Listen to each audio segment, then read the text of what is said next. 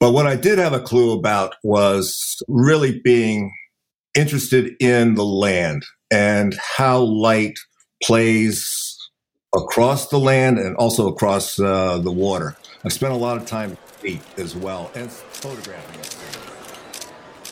This photography podcast is brought to you by Frames, quarterly printed photography magazine. Here is your today's host, W. Scott Olsen, with another fascinating conversation.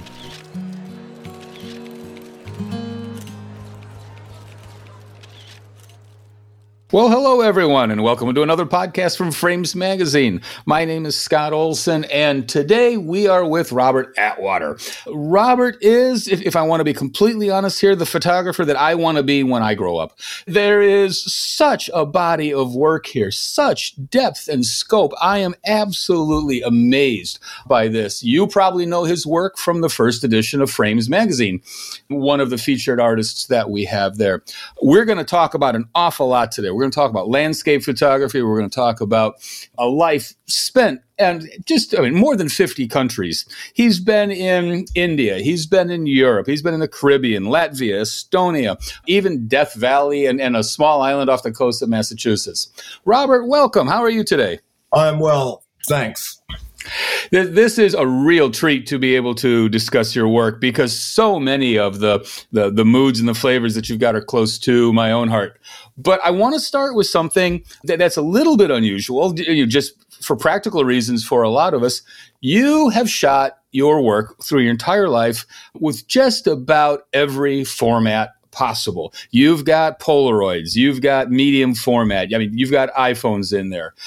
I mean, just right here at the very beginning, does format matter? Ultimately, probably not. And I can say that at this point in my career as a mature, established photographer, certainly along the line, format certainly mattered a lot, especially when I started migrating away from 35 millimeter when I first started out, went to 2.25. And my ambition was like, I really need a 4x5 camera and, sheet film. And so, I went down that road a long time with some amazing results. To answer your question, in retrospect, I don't think format makes that much difference. Why do we have such an interest in format? I mean, there are obviously the technical differences. An iPhone is not a medium format camera in terms of the images that it produces. But finally, what makes you say the difference is not all that important?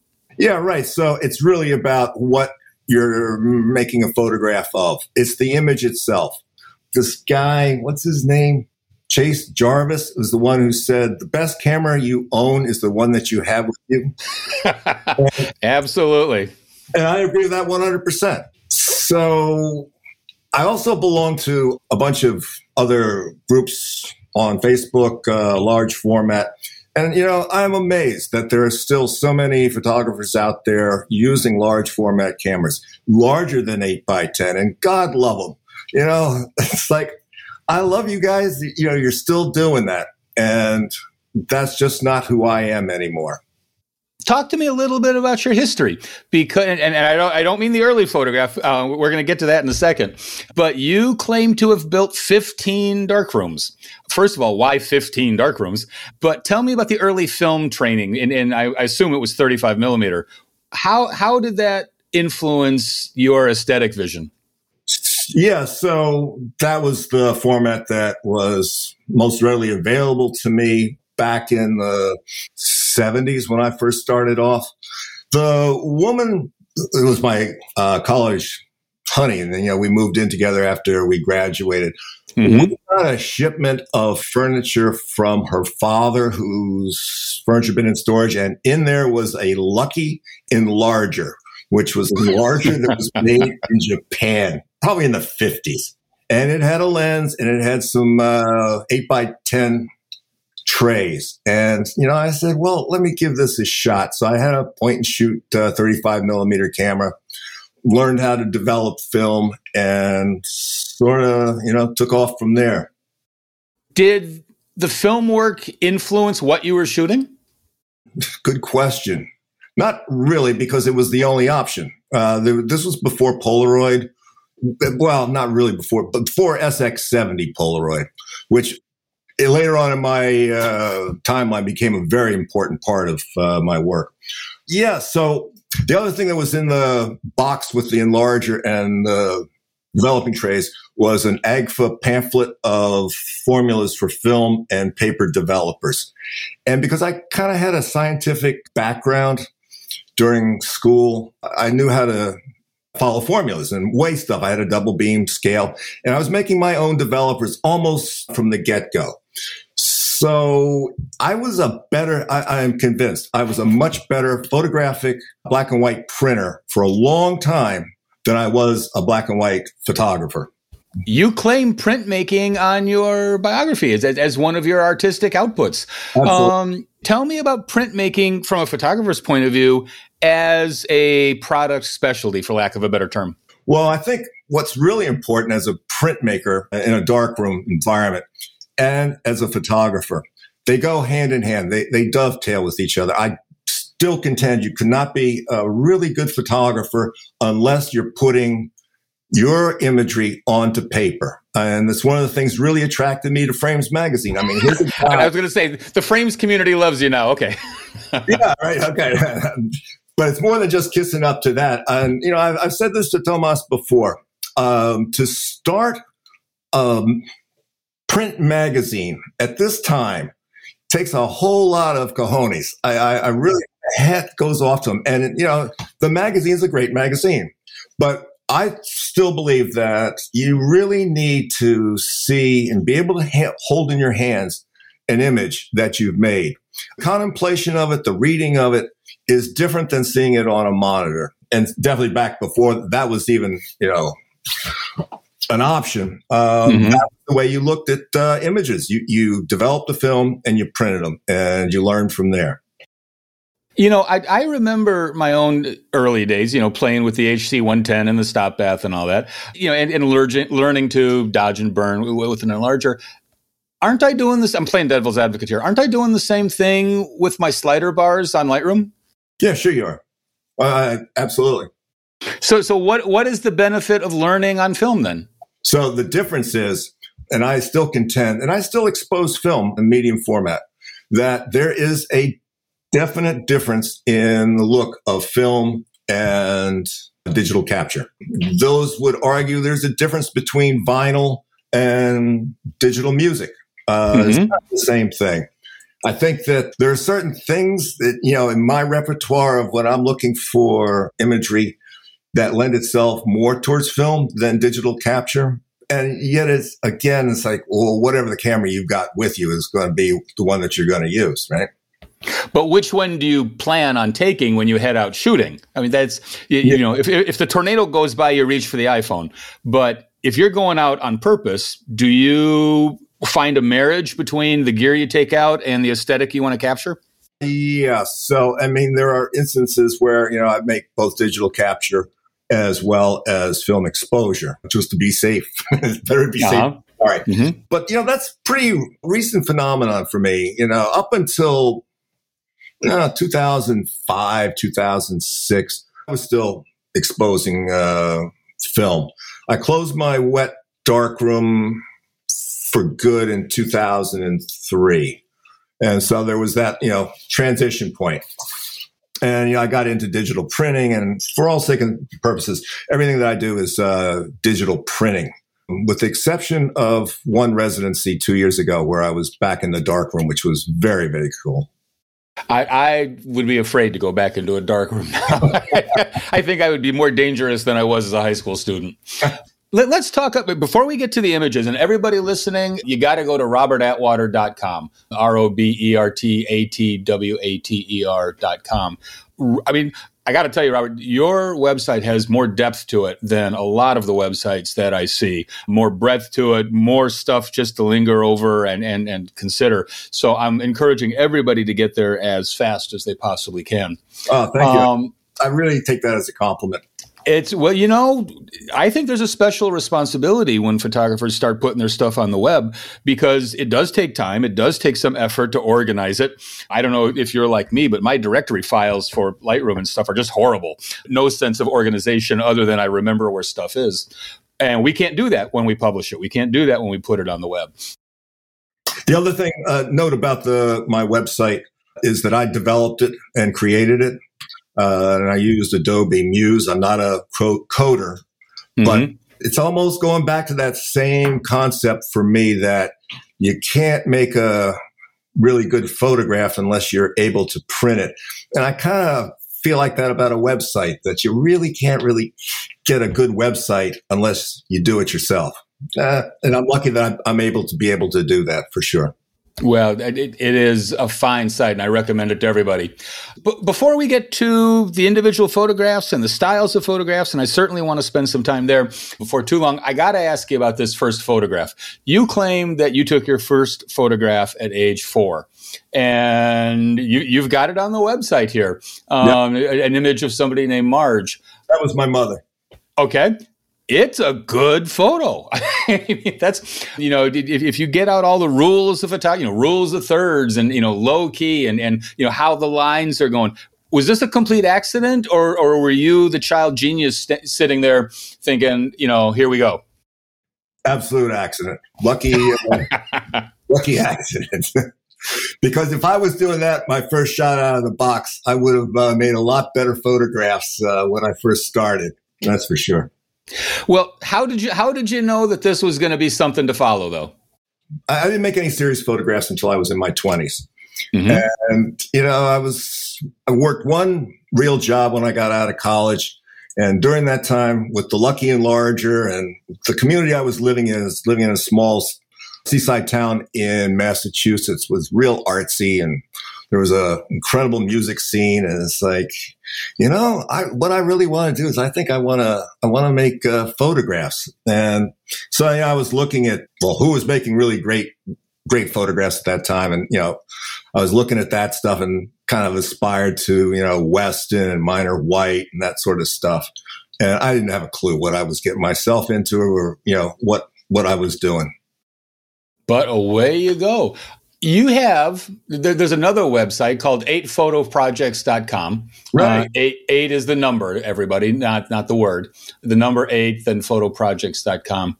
That has a number of portfolios of your work. Certainly not all of your work, but it's an awful lot to get a good sense of who you are and what you do. And I want to begin with the portfolio on black and white landscapes.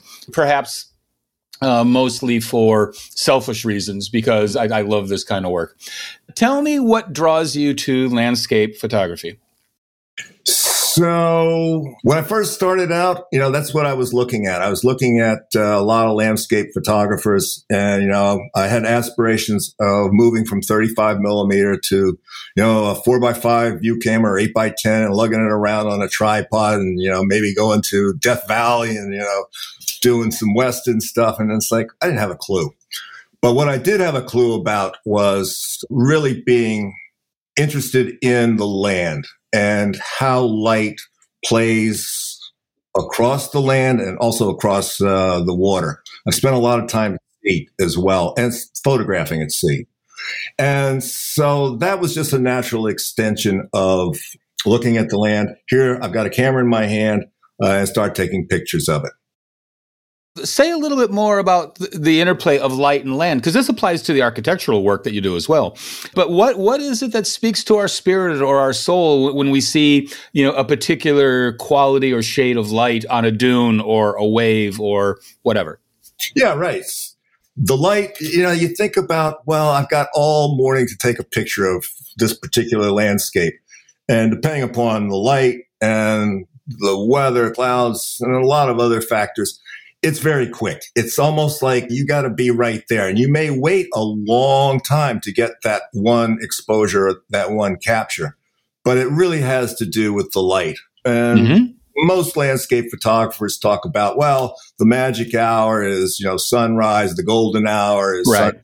Right. And I think there's a great deal of truth to that. At the same time, I believe I made some important landscape images at high noon, at all times of the day.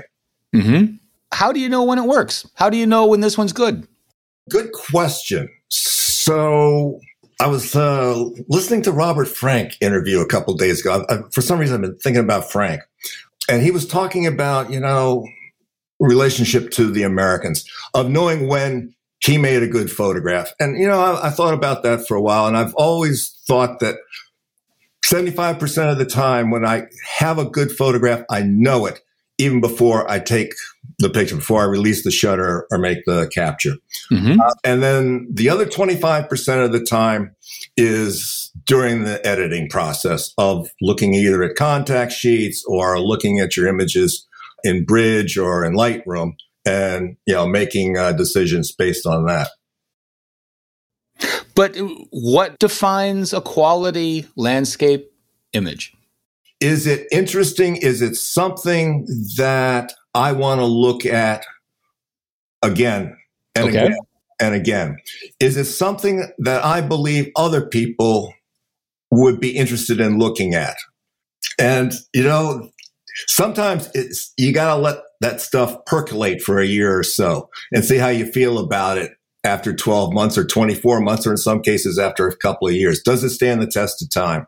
Mm-hmm. And I've had an awful lot of ones that I thought, well, wow, this is just great.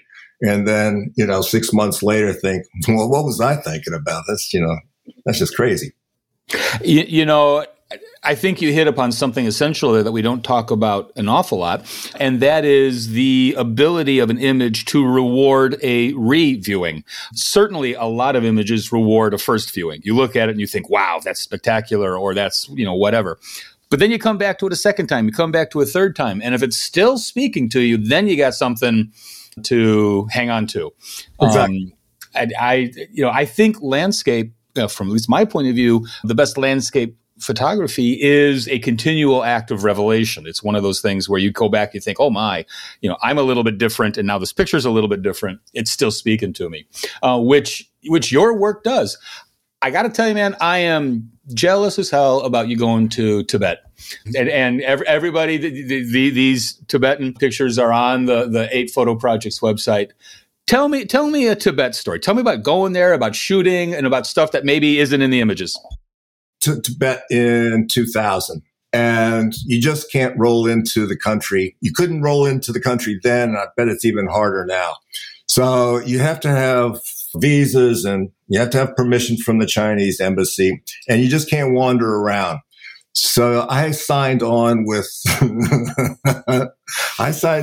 these Hindu pilgrims who were going out to Mount Kailash, sacred mountain in western Tibet, and we bumped along overland for about 4 weeks, coming and going. There are no roads in western Tibet. It's real high. It's like 15,000 feet, but it kind of looks like Montana. And you're surrounded by huge mountains on either side, the Himalayas to the south. And, there are a lot of rivers. You have to ford rivers. And, we were in these old junky Toyota Land Cruisers. And we had a supply truck that followed us because there's no gas stations, there's no stores. We camped every night. And we got to Mount Kailash, which is a very sacred place, both for Hindus as well as for Tibetans. And I timed it so that I would arrive there with these Hindu pilgrims for Sagadawa, which is the birth of the Buddha. And they have a huge celebration in the middle of nowhere in front of Mount Kailash. And photographing there was just a trip. It was unbelievable. Well, I'm looking at an image of Mount Kailash right now on your website, and it is beautifully done. This is the one where the mountains in the background is a little bit hazy back there, but you've got this really intense foreground, framing it all. Lovely, lovely work. I do want to ask you the story behind one image, and this is the destroyed monastery at Darchen. Tell me the story of that shot. So there were guides and there were Sherpas that were qualified to go to a certain elevation. And these guys were just, they were skipping around. And so this is like 15, 16, 17,000 feet to get up to the monastery. And, I've been acclimating for 3 weeks or so. And, I was still huffing and puffing. And it's like uncomfortable. And getting up there, we went and found this Sherpa guide.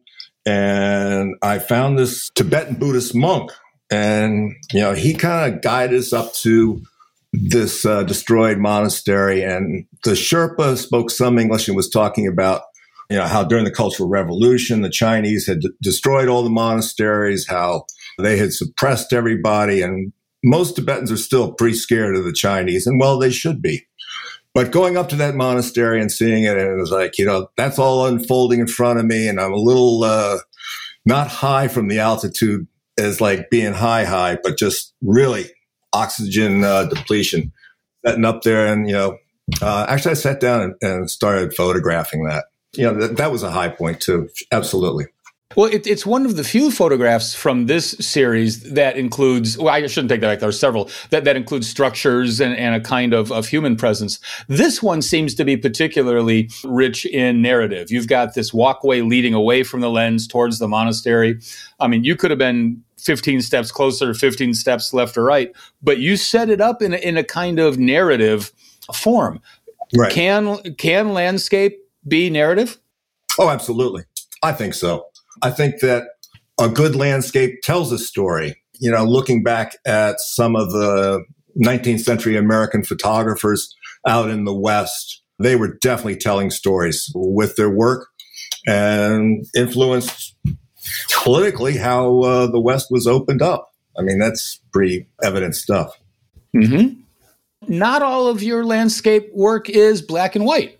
So tell me about the difference for you. Yes. So I didn't start really photographing seriously in color until 1991. And the story of how I got into it's kind of long. I don't want to get into that. I want to stick to your question of between black and white and color photography. And I think that, again, a lot of it has to do with the light. I think that a lot of it has to do with what's in the landscape. Is there a lot of color in the landscape, or is it pretty monochromatic? And it's like it renders itself, it's better rendered in black and white. Some of my later landscapes are in color. I'm sitting in my studio right now. I'm looking at one that is taken maybe 4 or 5 years ago. It still blows me away. It's just, and in black and white, it just wouldn't have been as strong or as powerful statement. One of your segments, one of your portfolios, you call long shots, and you don't really mean long exposure. No. Tell me about this portfolio, and when we get into it, I got to ask you about one in particular shot. But first, what are you doing there? So that's film. They're film exposures. It's a panoramic camera. This one's a Fuji GX 617. So it's 6 centimeters high by 17 centimeters long each negative. You get 4 to a roll of 12 exposures, 120. And the lenses are interchangeable. There's a wide angle, a normal, and a telephoto. And they're real high-end lenses. They're large format view camera lenses. Mm-hmm. And quality is just superb. And a lot of people who are into that format usually put them on tripods. There's a spirit level in the camera, because if you're out, especially the wide angle lens, if you're out of parallax a little bit, you get a real noticeable distortion. I've always been kind of a handhold kind of guy. And what's really cool that you bringing this up, as we're sitting here now, or I'm sitting here now, I'm waiting for a delivery of 13-inch by 38-inch paper to print 30 of them. Oh, my heavens. Yeah. So I've been, within the last week, strange coincidence, I've been, re-printing them, and I've been looking at them again. I've been thinking about them again. So I made a decision, I really want a definitive set of prints that are, fairly large, because it's a large format camera. They are extraordinary. I mean, wide angle is true, but doesn't do it justice. They are extraordinary wide shots. But I'm going through the portfolio here, and I'm thinking, this is beautiful, and then I get to the verticals. And if you're listening, imagine, a standard wide angle shot, much wider than it is tall, but now it's flipped around, and suddenly here's a palm tree on a beach, but we got a bunch of beach and a bunch of sky and compressed left and right. It really took my breath away. What made you turn the camera? What made you envision a vertical wide angle versus the horizontal? I mean, why not? I mean, you're looking, the camera has a viewfinder, so you're not looking through the lens. And it's like, of course, you're going to be looking at things as a vertical with it. There was also a pretty famous book of New York architecture of buildings that was photographed with these cameras back in the 90s. And I want to say the name of the book was Vertical. I'm not sure. Okay. It's a black and whiter. And I remember, certainly that's must have had some sort of influence on me in thinking about some of the images that I've made as verticals. There's one with the waterfall. It's a long exposure. And that just naturally lends itself as a vertical. But, there's one of an infinity pool in the Azores that's a vertical that just really does it for me. It's just, you're using space in a way that isn't really that common to see. And it makes me think about space and using it in a different way for sure. I think, well, the work was absolutely mesmerizing. And I think a lot of us have, looked through a viewfinder. We've seen an image like that. Oh, that's sort of cute. But then we turn the camera the quote right way, and not paused long enough or not thought about it enough. But impressive work, sir. I was reading, I think it was in Frames Magazine. You were talking about shooting in India, and you were talking about, you're doing your work, but you're also handing out Polaroids as, a way to break the ice, to establish some community with the people that you're working with. And yet you've got a whole portfolio of Polaroids here. Tell me the appeal of that process, that whatever you want to call it. Polaroids were the first color that I really could have prints of. Yeah, back in 35 millimeter days for me, I was making color slides, but other than projecting them on walls, there was nothing I could really do with them at the time. Polaroids starting with SX70, you got these little funky prints, and I mean, it was just like magic for me. And, I kept making them from the mid 70s all the way up until you couldn't get any film anymore. And, I went from a SX70 to a Spectra, and the work in India is all Spectra work. The quality is a little bit better than SX70. But the images themselves, they're unique, not only because they're just a unique print, but the way, Polaroid, that plastic lens renders things is very, very different. And the immediacy of it is certainly attractive. This was before iPhones and digital cameras.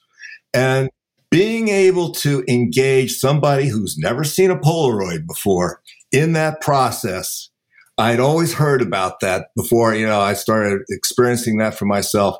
That is just magic. That is unbelievable.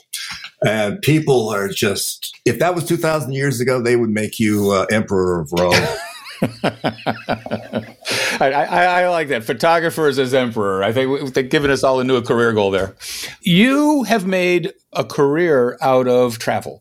50 countries, and all over the world. And you have engaged in some pretty substantial residencies. So from a photographer's point of view, tell me about life away from home, but also tell me then about settling in for residencies in a foreign place. How does that feed your work? How does that go? The residencies, I've done 4 of them starting in 2016. I've done one a year, and they've all been in Europe, Eastern Europe. And I did one during the winter months in Northern Iceland, which was a real trip. I bet. And so it's a different experience than traveling or renting a house for a month or so, because you're with other artists, which is really cool. The work that I was doing was unique to each residency. No 2 were the same. And I really look forward to, after I did the first one, it was like, this is what I want to be doing. This is what I want to be doing for, at least the next 10 years. And because of COVID, of course, I didn't do one in 2020, and I passed up a really great one in Australia. And it's like, I really regret that one. But the work that's come out of the residencies for me has been different. It's not that I felt like I'd been stagnating, but what I've been doing with the work in the residencies is definitely pushing my work forward in some ways that I never imagined possible. Being able to sit in one place, have a proposal. This is what I'm going to do. Show up and start working on what you think you're going to do. And in some cases, I stuck pretty close to what I thought I was going to do. In other cases, I mean, I did like almost 180 degrees. An example is the first one I did was in Lisbon, Portugal. And I'd been there a couple times before, and I was really fascinated, interested in the architecture of one particular part of Lisbon. And it's all contemporary architecture. And so I went back there and I was developing a proposal and a project that architecture is a visual language, and got into how that actually works as photographs. And, what am I communicating and what is the architecture communicating?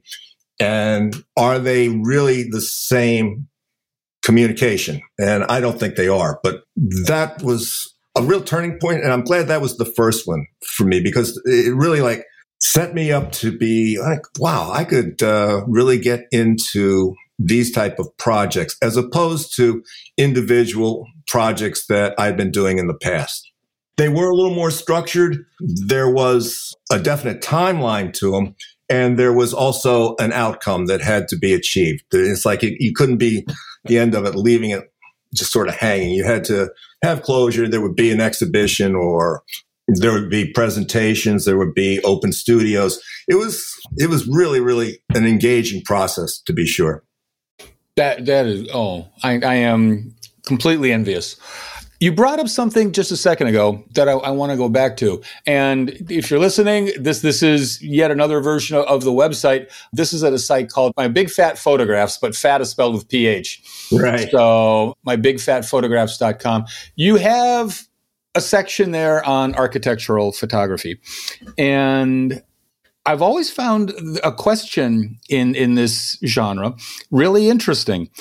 If you're taking pictures of extraordinary architecture, are you taking extraordinary pictures? Or are you taking normal pictures, mundane pictures of somebody else's genius? It's like going to the Louvre and taking a picture of a painting. Your picture is absolutely ordinary, but somebody else did a good painting. What makes architectural photography special? For me, what happens is, I start, let's take the Aguirre Museum in Panama. I'm not sure if you've been looking at that or not. It's a real bright colored interiors, metals, and all sorts of planes and angles. The first time I went there, I just had an iPhone with me and say, wow, I got to come back. So I went back there every day for several days with a digital camera. And it's like, I would get rolling. It's like, it's like start picking up details, looking at it. And because it's digital, I can see, right away how it looks. And then really, getting inspired, enthused by what the architecture is saying to me. And so it becomes a dance that we are dancing together. And the outcome of that movement are images. Oh, I love that. You have a whole series of facades. Tell me what's engaging in that dance idea from that.